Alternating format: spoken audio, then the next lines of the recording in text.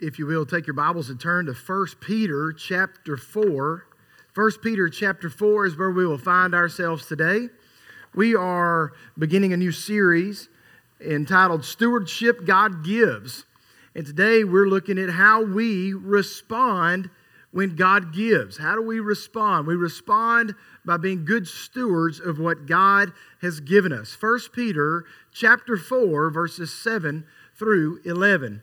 We're looking at stewardship God gives and we respond. So next week God gives and we'll look at a different aspect of what we do in response to how God gives us the gracious gifts that He gives. Randy Alcorn wrote about what he learned of being a steward. He wrote it in this way. He said, if God was the owner, I was the manager.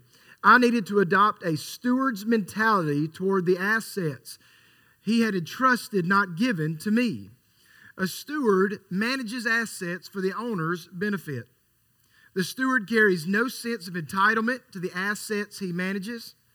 It is his job to find out what the owner wants to do with his assets, then carry out his will. That's what Randy Alcorn wrote. And Mark Driscoll, in his book Doctrine, gives 3 facts to distinguish a steward.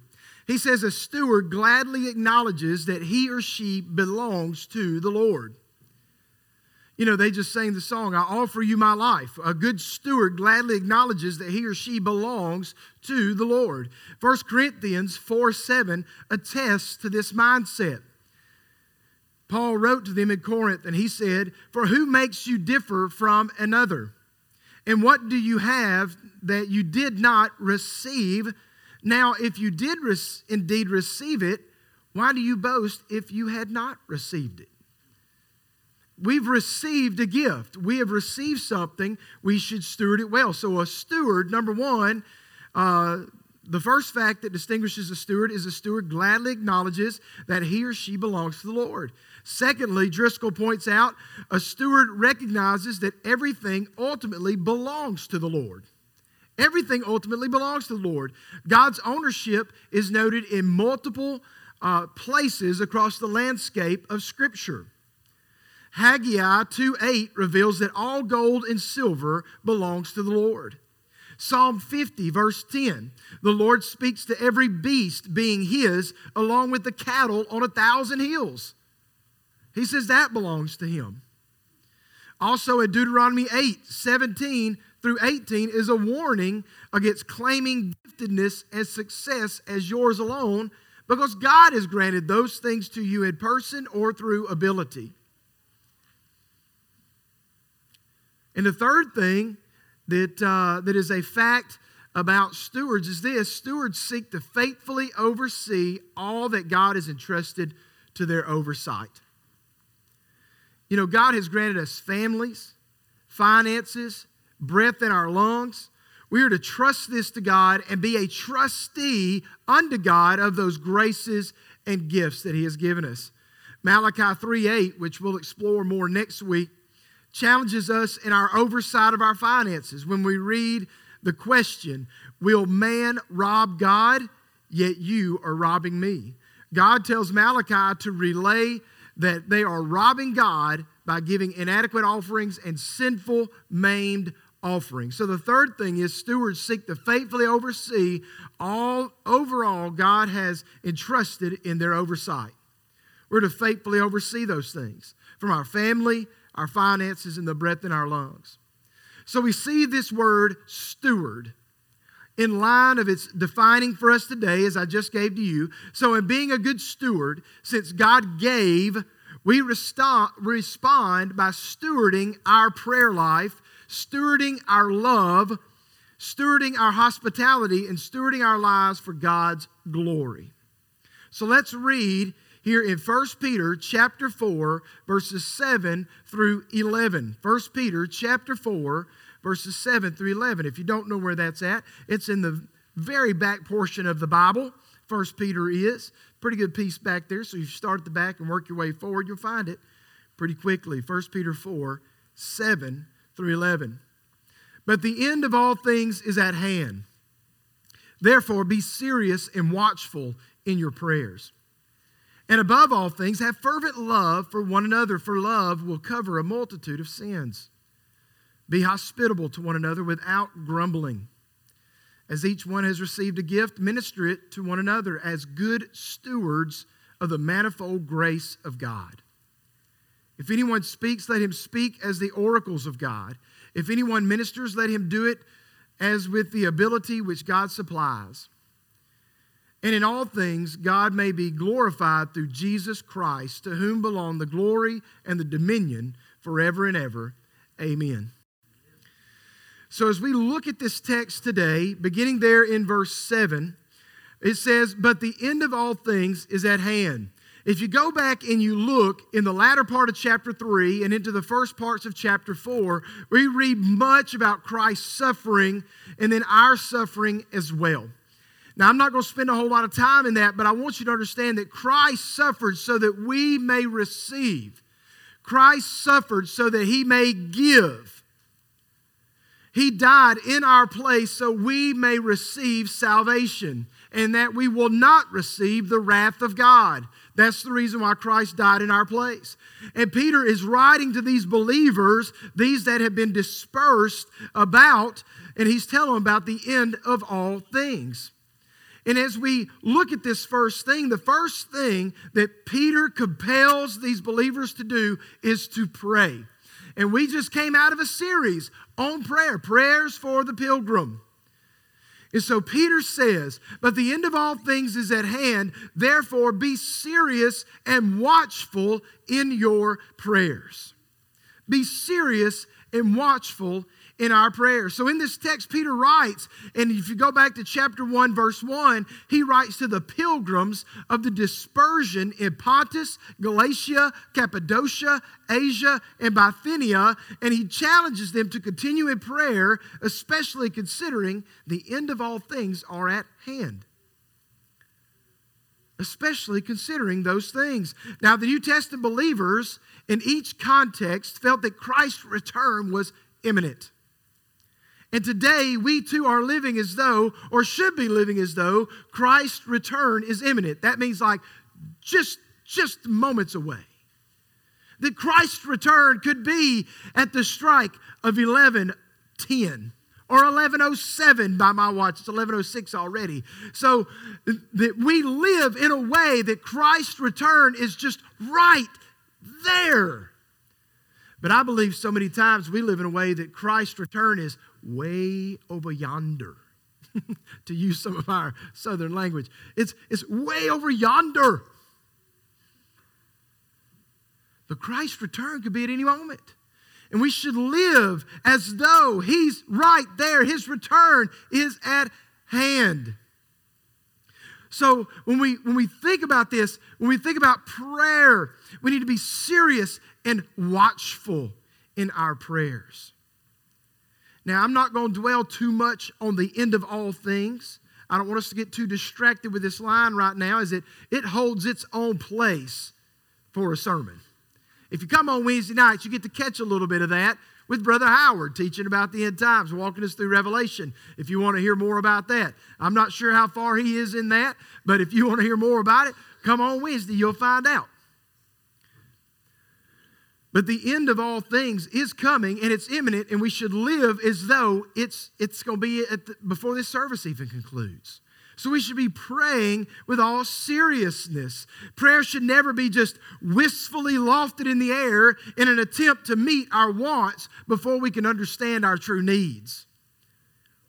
We need to consider our needs and offer them to God before we just wistfully loft those prayers in the air for what we want. Peter is wanting those dispersed to be in prayer and have an effective prayer life through seriousness and mental alertness. One of the commentators that I was reading this week, his name's Scott McKnight, he wrote, "As was the case with the alert husband in chapter 3, verse 7, from this same writing of 1 Peter, and the obedient community in chapter 3, verse 12. So here with the entire church, if they stay alert, they will be effective in prayer, believing that the entire end of history is at hand and the judge of all mankind we're about to enter should energize their and our prayers and lead to a specifically effective focus in those prayers." We should have a focused prayer life.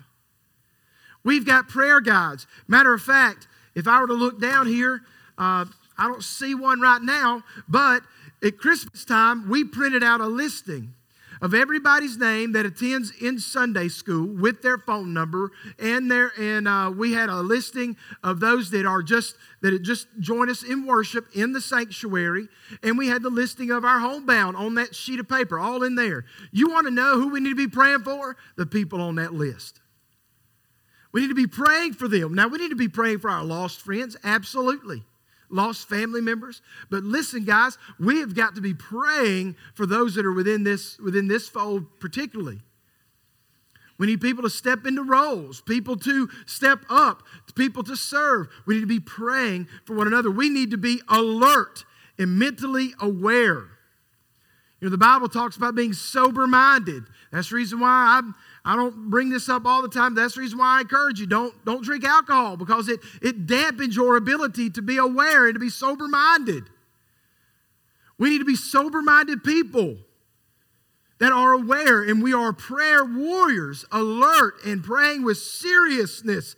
I mean, sometimes we don't take serious that Christ could return. And listen, that's a joyous occasion for us. I heard a statement. Taryn and I went to a conference, a Passion Conference in Atlanta, and they said, "Come, Lord Jesus, come." And I want Jesus to come. Maranatha, come, Lord Jesus. At the same time, I say, "Lord, please be patient." I pray a prayer, much like Abraham. "Lord, if you could just find 10 more people, can you wait?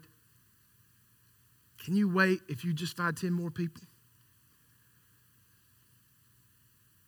God, don't destroy this city yet. Don't destroy this world yet. Don't come yet. I mean, I want you to come. If I'm praying just this selfish prayer for myself, come, Lord Jesus, please. Just take us out of here."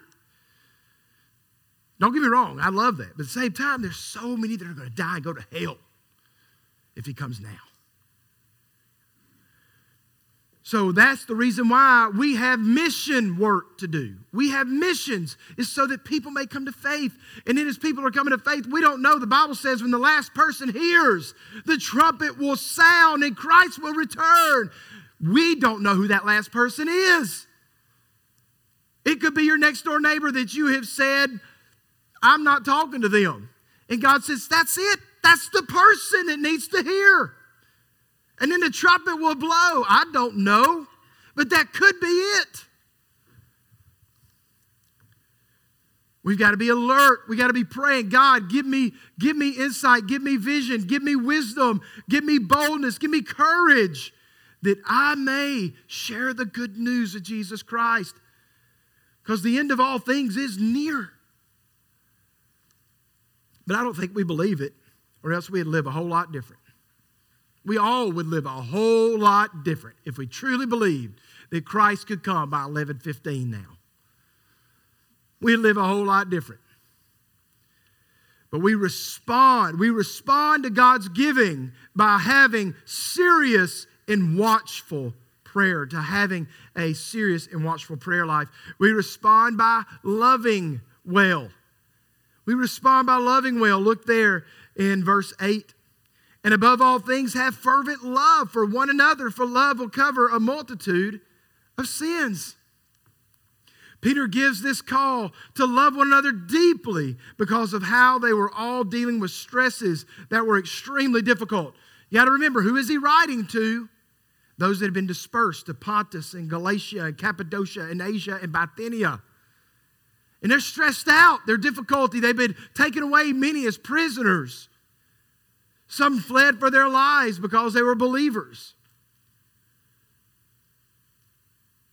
But he says, Peter gives this call to love one another deeply because of how they were all dealing with stresses that were extremely difficult. You know, we have many in our families, in our church, and in our lives that are dealing with difficulties. And with that difficulty comes stress. We have many. Within our own church, many of you are on fixed incomes. So dealing with inflation can be stressful. Dealing with health care, rising insurance costs, those things are expensive. And it can become very stressful. We need to love well. We need to love well. Within our church, some are coping with prodigal sons and prodigal daughters. Within our church, some are dealing with nagging sin that they just seem too weak to overcome. We respond as a church by loving well. We respond by loving well. Through love expressed through grace, mercy, accountability, and presence. And that's not like gifts. I'm talking about presence, being in their presence. Sometimes people just need somebody to be there and not talk. I'm sure Job would have appreciated if his friends would have just been in there in presence and not have to say a whole lot. But sometimes we just need presence. We need someone there. Grace, mercy, accountability, and presence. We can love our church family well. And we also can love our families well. Both those that are saved or lost by showing Christ-like love. And when we love as Christ has directed us to love, our love passes up the temptation to point out the sins and weaknesses of others. Our love looks for opportunities to help others. It looks for opportunities to help others. That's what Ray Summers wrote in his commentary. And this type of love would be that which Christ calls us to in John 13, 34 through 35. Christ wrote and spoke, he spoke, and John wrote. He said, "A new commandment I give to you, that you love one another as I have loved you, that you also love one another. And by this, all will know that you are my disciples if you have love for one another." So we need to love one another well. He's talking about loving the brethren, the brothers and sisters in the church, especially your local church. But we should also love any of those that are in like-minded, like-faith churches. We should love them as well. Pray for them. I talked about praying for the universal church as well as our local church. We should love them also. So the outward revelation of the interchange is a love for the brethren, one another. So we must respond by loving one another well. And very quickly, before moving on, if you look at the latter part of that verse, of verse 8, it says, "For love will cover a multitude of sins." I want to address that. When Peter writes that love will cover a multitude of sins, he appears to be quoting from the proverb that states, "Hatred stirs up dissension, but love covers all wrongs." That's from Proverbs 10:12. Now, this teaching does not suggest that love ignores the reality of sin, nor justifies nor condones sin. To the contrary, the only solution for sin is forgiveness. And love motivates us to forgive. So we love well. We respond when God gives, we respond by loving well. When God gives, we respond by being hospitable. We respond by being hospitable. Look there in verse 9 very clearly. Like I said, my points are not very complicated. Be hospitable to one another without grumbling. Be hospitable without grumbling. We need to keep the thought in mind that these responses are in light of the end of all things being near. Hospitality was crucial for the Christian mission in a day when lodging could not be afforded, and hence the advance of the mission depended on the willingness of believers to provide bed and board for those visiting. And we can see instances of that type of hospitality in Matthew 10:11, Acts 16:15, and 3 John 7-11.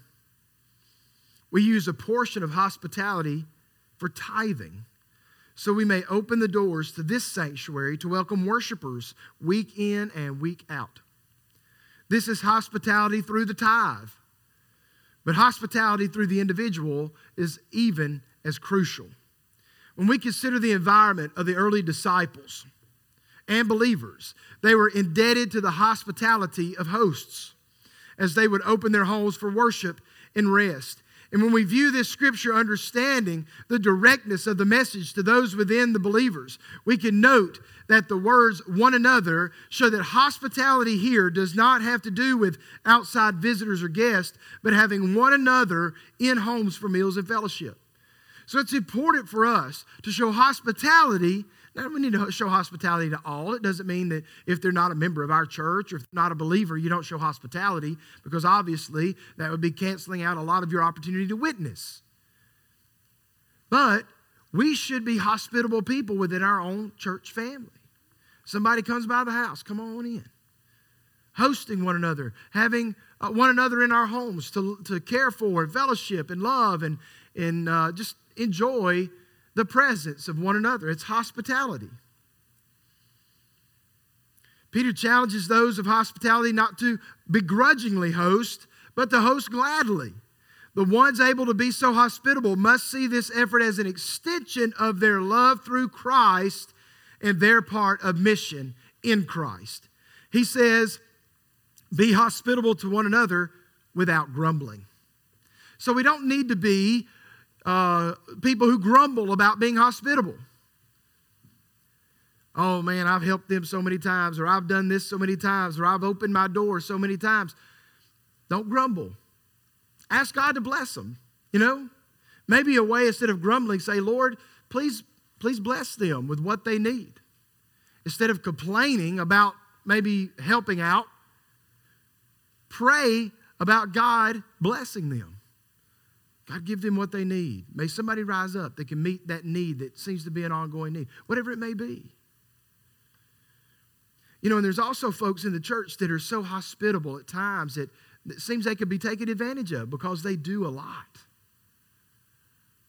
And we just get to a point where we're like, well, they'll do it. And because they're hospitable people. And we need to be very mindful of that. Be thoughtful of the weariness that could come through people that have a hospitable spirit. Because they can become overwhelmed with hospitality. Like I said, hospitality, yes, in this context, is talking about, taking in those Christian travelers, because a lot of places wouldn't take in Christian travelers. But we've also got to be very mindful and thoughtful of those that have a hospitable spirit, that God's granted hospitality to, that we just don't go, you know what, they're going to do that. They're going to handle it. They're going to do this or that.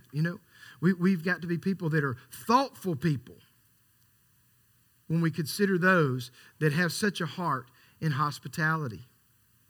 And when we think about that heart for hospitality, we can look in the Scripture for this glad hospitality modeled. We can find Aquila and Priscilla.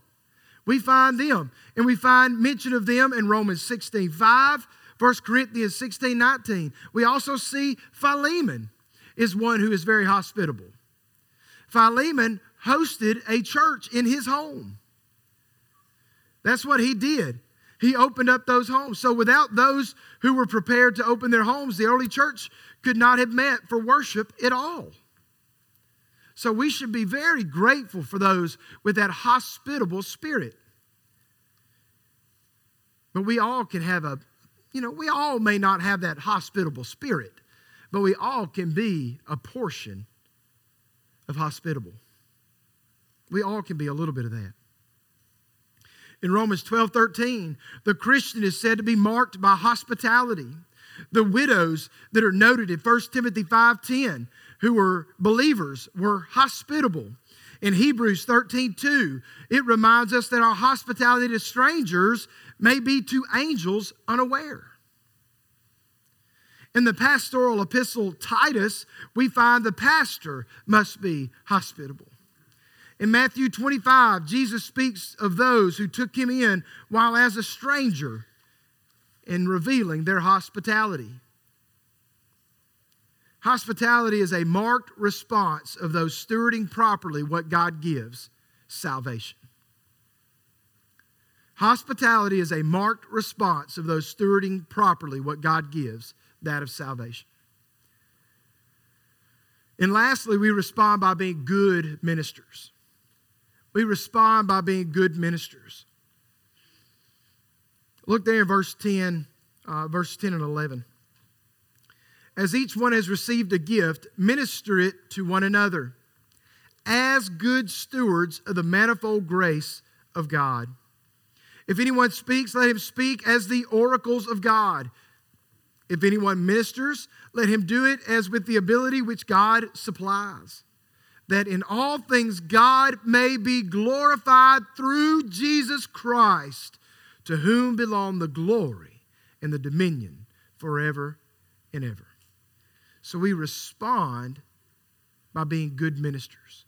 When God gives, we steward well the gifts and the ministries that He has given to us.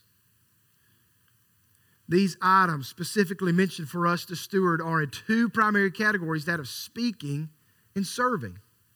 Speaking and serving. Paul provides more detail to these two categories, but Peter's purpose is to speak to the two main categories generally instead of discussing the varieties of gifts Paul lays out. Paul lays out all these different gifts, you know. I mean, he's talking about teaching and preaching and serving and hospitality, and he names off many different gifts. But Peter is just hitting the main two. So the first thing he talks about is we should respond by being good ministers of God's Word. Good ministers of God's Word. The oracles of God that he mentions refer to the words God has given His people, such as is in Acts 7:38, Romans 3:2, and Hebrews 5:12. The phrase oracles of God is rooted in the Old Testament, where we have both oracles of God and your oracles. And using speaking gifts to minister to others means that the one speaking speaks God's words. One commentator, his last name is Schreiner, he wrote, "How easy it is to think we can assist others with our own wisdom. But those who are entrusted with the ministry of speaking should be careful to speak God's words, to be faithful to the gospel." So many times people will say, "Brother Blake, I got a question for you." I'll say, hopefully I'll have an answer. You know, I don't always have an answer. I might not always have a good answer. But I hope and pray that my answer is founded in the Word of God, especially if it's a biblical question. It better be. And I pray that you're praying for me that it'll be a good answer that comes straight from the Bible and not just my opinion. Because unfortunately, our opinions a lot of times are formulated by what we view and what we hear outside of the Bible, many a times, right? If you stay on social media too long, you're going to be twisted and turned in all different types of directions to hate and to divide and everything else. So be cautious. Let what you say be from the wisdom of the Word of God and not from the scrolling of a social media. Barclay wrote in his commentary, he said, Peter is saying, if a man has the duty of preaching, let him preach not as one offering his own opinions or propagating his own prejudices, but as one with a message from God. It was said of one great preacher, first he listened to God, and then he spoke to men. It was said of another that ever and again he paused, as if listening for a voice. And there lies the secret of preaching power. That we just don't get up here and spout off, that I don't just get up here and spout off whatever comes to my mind. That's the reason why I have pretty detailed notes. Because when I study and I pray and I read these commentaries, I type down a lot of what goes through my mind. Many of things, because I'm a rabbit chaser at times, you've probably figured that out. So I need to stay focused. So while I'm studying during the week and I'm praying and I'm reading these commentaries and I'm reading the Word of God, I'm typing these things out so that I can give you what the Lord has given me. Not so I can give you my opinions. Stand up here with just one word or two words. It's scary. I'm just going to tell you something, guys. I hear preachers say, I've heard preachers say, I don't study till Saturday night. The Lord's going to give it to me. Ooh, buddy. It's dangerous. Dangerous. Listen, as a pastor, as a preacher, man, we've got to be in the Word. I got to steward this Word well. This is the oracles of God. Oh, could I do that? Possibly, but you ain't gonna feel the Spirit. I don't think so. Now the Word of God is living and active. It can cut the soul and spirit, and it can do what God wants it to do. But I fully believe that the pastor, the preacher, whoever's in the pulpit needs to be in the Word during the week so that on Sunday morning when he preaches the Word, it's not just repetition of reading. It's from the heart. It's from the soul. Because I want you to grow. I want you to be pilgrims praying on the way to heaven. I want you to be good stewards of what God gives. And for a new year to start, what better time to think about the gifts and the goodness that God has granted unto us than in January, that we woke up with another day to glorify God and to respond to His goodness. By praying with seriousness, by loving well, by being hospitable, and by being good ministers of the gifts that God has granted to each and every one of you that is slightly different to fulfill and fill the work of the church. Because everybody's got a little bit of a gift somewhere. You might not be the one that's teaching a Sunday school class or leading a choir or singing in a choir, but you've got something that you do that God has gifted you with. Steward it well. Steward it well. Steward your gift well. To put it simply, whether in teaching, preaching, or speaking, we should steward the Word of God with great respect, care, and caution. So we should be good ministers of God's Word. We should be good ministers of our gifts. And I want us to grasp that our gifts are exactly that. They're gifts. When I choose to give a gift to someone, excluding like white elephant gifts or dirty Santa at Christmas time, stuff like that. Excluding those gifts, when I choose to give a gift to someone, I give them because I believe the receiver can make good use of the gift. Isn't that the reason why most of the time we give a gift to somebody? We love them, we care about them. If not, we wouldn't know what gift they wanted or needed. So we care about them, so we give them a gift. And we give them that gift because we think they're going to use it. Even in little small gifts, like this year for Christmas, on our Christmas Eve, Julie got a bunch of little bitty gifts, and she wrapped them up in some saran wrap. I don't know if you've ever done a saran wrap ball where you put on the gloves and you tear it off and all that stuff. So we did that on Christmas Eve. Well, the things that Julie got was things mostly that Brogan could potentially use in his dorm. There was little bitty whisks. Like little bitty whisk and little bitty brushes to brush like he likes to cook. And so she got things that he could use.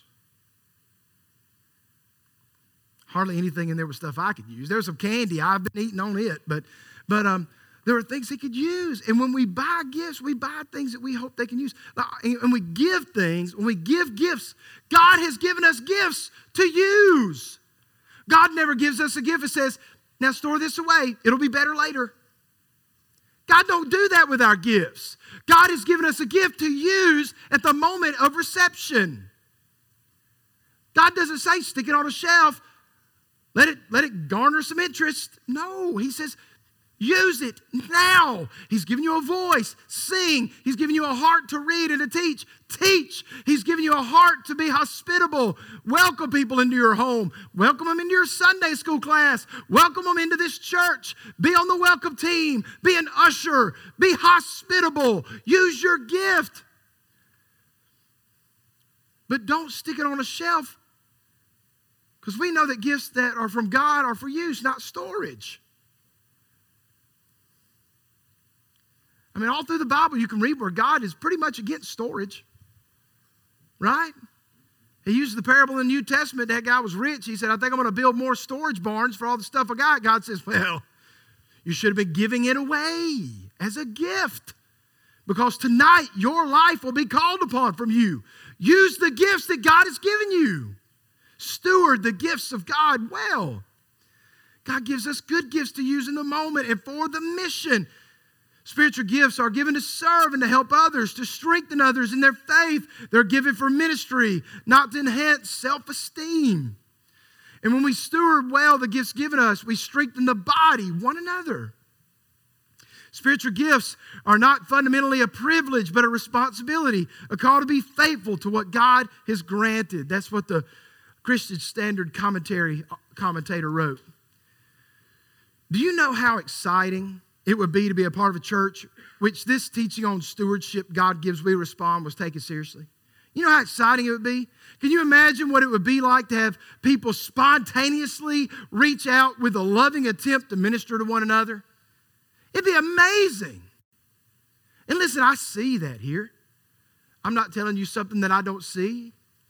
People come here and they're guests, they visit, some stay, and they say, man, you know what? This church has been very loving, very receptive, I have felt so good with people. But I'm grateful for people ministering that gift of hospitality to them. That's the kind of church God desires, the kind of church I desire, and that's the kind of church that's the kind of church I want you to become using the spiritual gifts which God has entrusted to each of you and to myself. We've got to use those gifts God's given us. And we need to be good ministers for God's glory. So what is the end result of a respondent church in these ways? God is glorified. Look there in the latter part of those verses. It says that in all things God may be glorified through Jesus Christ, to whom belong the glory and the dominion forever and ever and amen. So the end result, the chief end of man, is to glorify God all of our days. God is glorified. And as we allow the Holy Spirit to swell within us, and as we allow Him to minister through us, and the spiritual gifts which God has given to us, we are fulfilled and God is glorified. And when we are living in view of the end of all things, we will live knowing that this life is temporary and eternity just means more. Does eternity mean more to you? Eternity with Christ, that is? Does Christ mean more to you? Is He so much more that you'd be willing to share the gospel today? I know many of us go out to eat on Sundays after church. You've got a waitress or a waiter. Have you prayed for that person? Maybe you go to the same place every Sunday. Maybe you get the same waiter or waitress. Have you prayed for them? Have you told them about Jesus? Have you taken that opportunity? Listen, what are they going to do? Many a times people, even lost people, cherish prayers many a times. They'll say, yeah, pray for my family. Pray for my health. Pray for my kids. Pray for this. Pray for that. So in conclusion, what I want you to do is this. I want you to go and steward the gospel of Jesus Christ. Go in response to God's giving. Go in response to God's giving. That's what I want you to do. Listen, if you don't know Jesus Christ, I want to tell you this. He's got a gift worth stewarding in your life. And it's to get the salvation. It's the gift. It's the only gift that's going to get you out of hell. It's the only gift that saves to the uttermost. It's the only gift that will separate your sin as far as the east is from the west. It's the only gift that will throw your sins to the deepest part of the sea. And God gives freely. For you have been saved by faith through grace, and it's not of your works so that any man can boast. This is so that you may know Him, so that you may have a relationship with the Creator God of all things. I hope that you've got a relationship with Christ.